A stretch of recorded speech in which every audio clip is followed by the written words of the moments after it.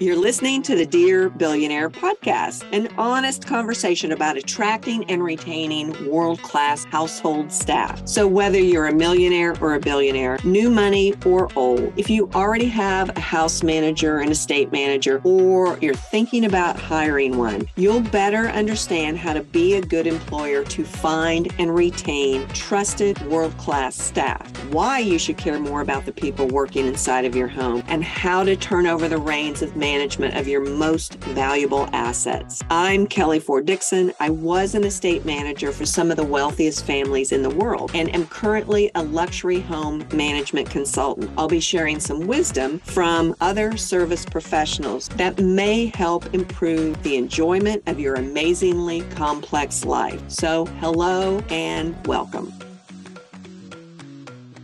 So this week we're talking about hybrid roles, why they benefit no one. Recent job descriptions for estate managers have become almost laughable with these unrealistic expectations and impossible deliverables. In addition to having a college degree, being technology savvy, managing contractors, having CPR certification, paying bills, managing budgets, producing A-list events, all while working under high-pressure jobs, 24/7 environments, just seems to not be enough these days for some homeowners and principals. What we're seeing a lot of, and it hasn't been necessarily just post-COVID, but we're seeing laundry tasks and kids chauffeurs and housekeeping duties, as well as the unheard of thought of you could do all of this and cook some decent meals that won't kill someone, but grocery shopping, personal shopping, executive assistant for someone's business, personal assistance duties, etc., etc., etc. So as with any job, an employee should have a high level of flexibility to ensure that this ever-adapting job role stays relevant, stays fluid, and meets the family needs. However, the growing trend of homeowners wanting fewer staff in their homes these days is absolutely understandable, but it shouldn't come at the cost of someone's personal life or personal health. And I would say this maybe goes so far as to be questionably unethical behavior. The endless scope of work becomes quickly exploitive and masked as sort of estate manager's duties. But unfortunately, in this do it or we'll find someone else to do it culture, it leads to unsustainable and unhealthy roles. So experienced industry professionals understand the implications and they walk away from these roles. However, new industry professionals and candidates who have been unemployed for a really long time and just need to get money back into their bank account have to accept these roles. And they justify it by just saying, getting back to work, gaining something on my resume, and getting a decent paycheck. Sadly, I was in this latter category myself, and I can tell you that I hung on with gusto, and it didn't work out well. So why does this happen so often? We see these job listings get written, approved, and posted. And innocently, I would say that they are written by people who just don't know any different from a staff member or a principal who writes these job descriptions. So we'll give them the benefit of the doubt. However, some of these are written by employers or staff members who just don't care. They want what they want. They want minimal staff, and they know they'll find someone to fill these roles. So oftentimes these get written with here's what we know this estate manager needs to do on a day-to-day basis. This is what they know. But then they forget about the administrative timing and the day-to-day fire drills. So let's look at why all parties should want to change this practice. High staff turnover can damage the functionality of a home. If on top of all of the countless and untold hours lost to advertising this new position, recruiting, interviewing, hiring, onboarding, and training a new staff member, you are looking at thousands of dollars lost in this process. And if staff feels unsuccessful, not valued, or constantly overwhelmed, they will eventually leave.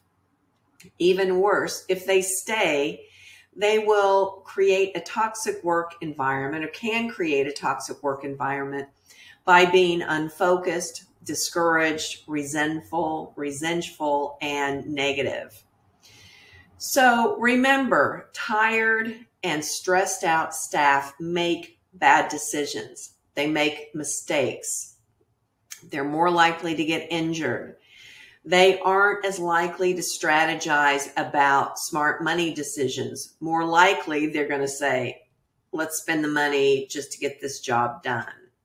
So by the very definition of what an estate manager does, and let's look at both words, an estate refers to an extensive piece of land, usually with a large home, owned by one person, family, or organization, and a manager is controlling of other staff's time and efficiency, as well as administrating all of the other aspects of running a company or a similar organization like a household. And really, if we're not looking at running these larger properties like a company, we should. There's many similarities related to staffing, budgets, mechanical proactive maintenance, those sorts of things. So while estate managers are expected to manage all aspects of the estate, it doesn't mean that they need to be personally responsible for performing these duties. And truly, if they are in the trenches doing the work, they can't be an effective manager. So change the job title. Maybe this needs to be reclassified as a handyman or a maintenance technician. So here's what principals, homeowners, or chiefs of staff need to do. You really need to get realistic with your job expectations and realize that you may not understand the total day-to-day, month-to-month, year-to-year activity that needs to happen to run an effective estate. Invest time in building what I call a whole house master maintenance task list. This is a document that includes every single task related to maintaining that property and keeping up with principal's request, as well as desired frequency of those tasks and who performs those tasks. I do it in a big Excel spreadsheet, and having this information in one spot is transformative. And ask your staff to look at the detailed information that you have on this spreadsheet and ask them to confirm or to update the information so that if they stepped out of that role tomorrow, you would have an adequate picture of the types of work that need to be accomplished to run that household. Next, take and calculate the number of hours or minutes that each task is required to do the task properly, and calculate those by the number of staff that you have. So if you have a housekeeper and they're designated to 100 different tasks, how much time does it take them to do that? If it's more than 40 or 45 hours, you need to look at hiring subcontract labor to perform maybe the heavier duties, like window washing, light fixture cleaning, sending the bed linens to the cleaning service as opposed to doing them in the laundry at the household. Or hire a personal shopper, a driver, or a chef to take care of those specific needs. Again, these are all different personality types to perform each and every one of these duties. So if you have a big picture manager, an estate manager, who is really good at keeping things going strategically, managing the calendar, the correspondence, every single staff member, their time is wasted when they're digging a ditch or working on technology or whatever, or in the car taking the kids to school. When you hire these subcontractors, contract with them on a monthly or longer basis so you get preferential scheduling. Hire educated and experienced professionals in those particular fields that you need to fill the gaps so that you get better quality work. And then after a set period of time, maybe 6 months or so, hire that particular task with either a part-time or a full-time staff member. Go ahead and add them to your staff. Then you know you've worked out the bugs, you've worked out the details, you know how much time that particular scope item requires, and then you can delegate that to a full-time staff or a part-time staff member. Here's what estate managers need to be doing. You only have as much power as you create when you walk into a new role. For instance, don't entertain these, excuse me, don't entertain these hybrid roles that you feel are unrealistic. And if you must, you've got to have a paycheck. Prepare yourself for a short-term gig and build your personal savings quickly, because you want to stop this repeat pattern that's happening to you and you're allowing it to happen. So without a personal savings, you become too desperate for the next job and you get in a cycle that is really, really hard to break. Next, don't stay too long in these roles, because the mental and physical exhaustion will have a cost of its own to recover from. Always keep your resume up to date and always keep looking for the next position. Tell your recruiter what expectations you're comfortable with and what roles you will not consider. And in the next position that you take, get hired on your terms. But you have to know what those are to make sure that you articulate them and get people who are in agreement with accepting those terms. And to our domestic staff recruiters, you should be educating your client and maybe go so far as to require this client-provided master maintenance task spreadsheet so that you can see that they've done the work related to the task involved in this particular role.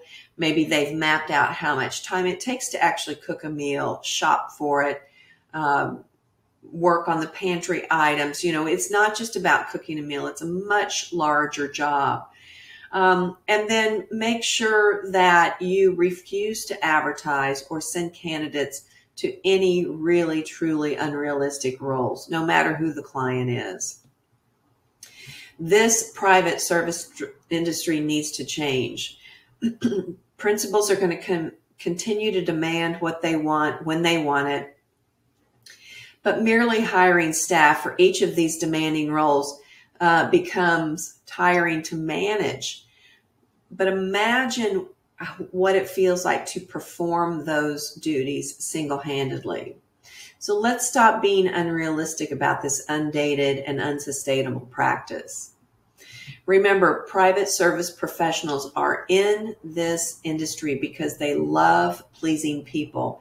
They love making life better for the family who employs them. They do understand what it takes to meet high expectations when expectations are clear and when they're realistic and when you are adequately staffed. So hiring adequate and well-trained professionals and working within reasonable expectations ultimately benefits everyone. By nature of private service industry and private service professionals and vendors, we all want to serve others. But if they're depleted, it doesn't serve anyone.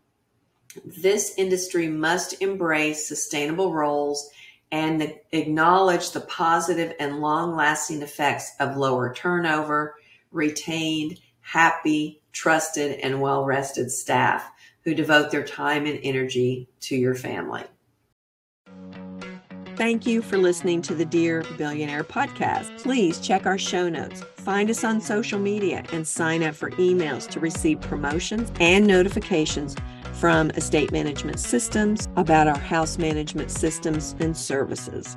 We also have a YouTube channel with past contents that may be of interest to you. Please be sure to subscribe to our podcast and to our YouTube channel to receive notices of our weekly topics. And lastly, I want to thank Leonie Lawrence Van Sandwick. She is my editor, virtual assistant, and all-around smart woman that keeps things on track around here. And to the brilliant Paige Ray Creative for all of my brand development for all of my products and services. Thank you for listening.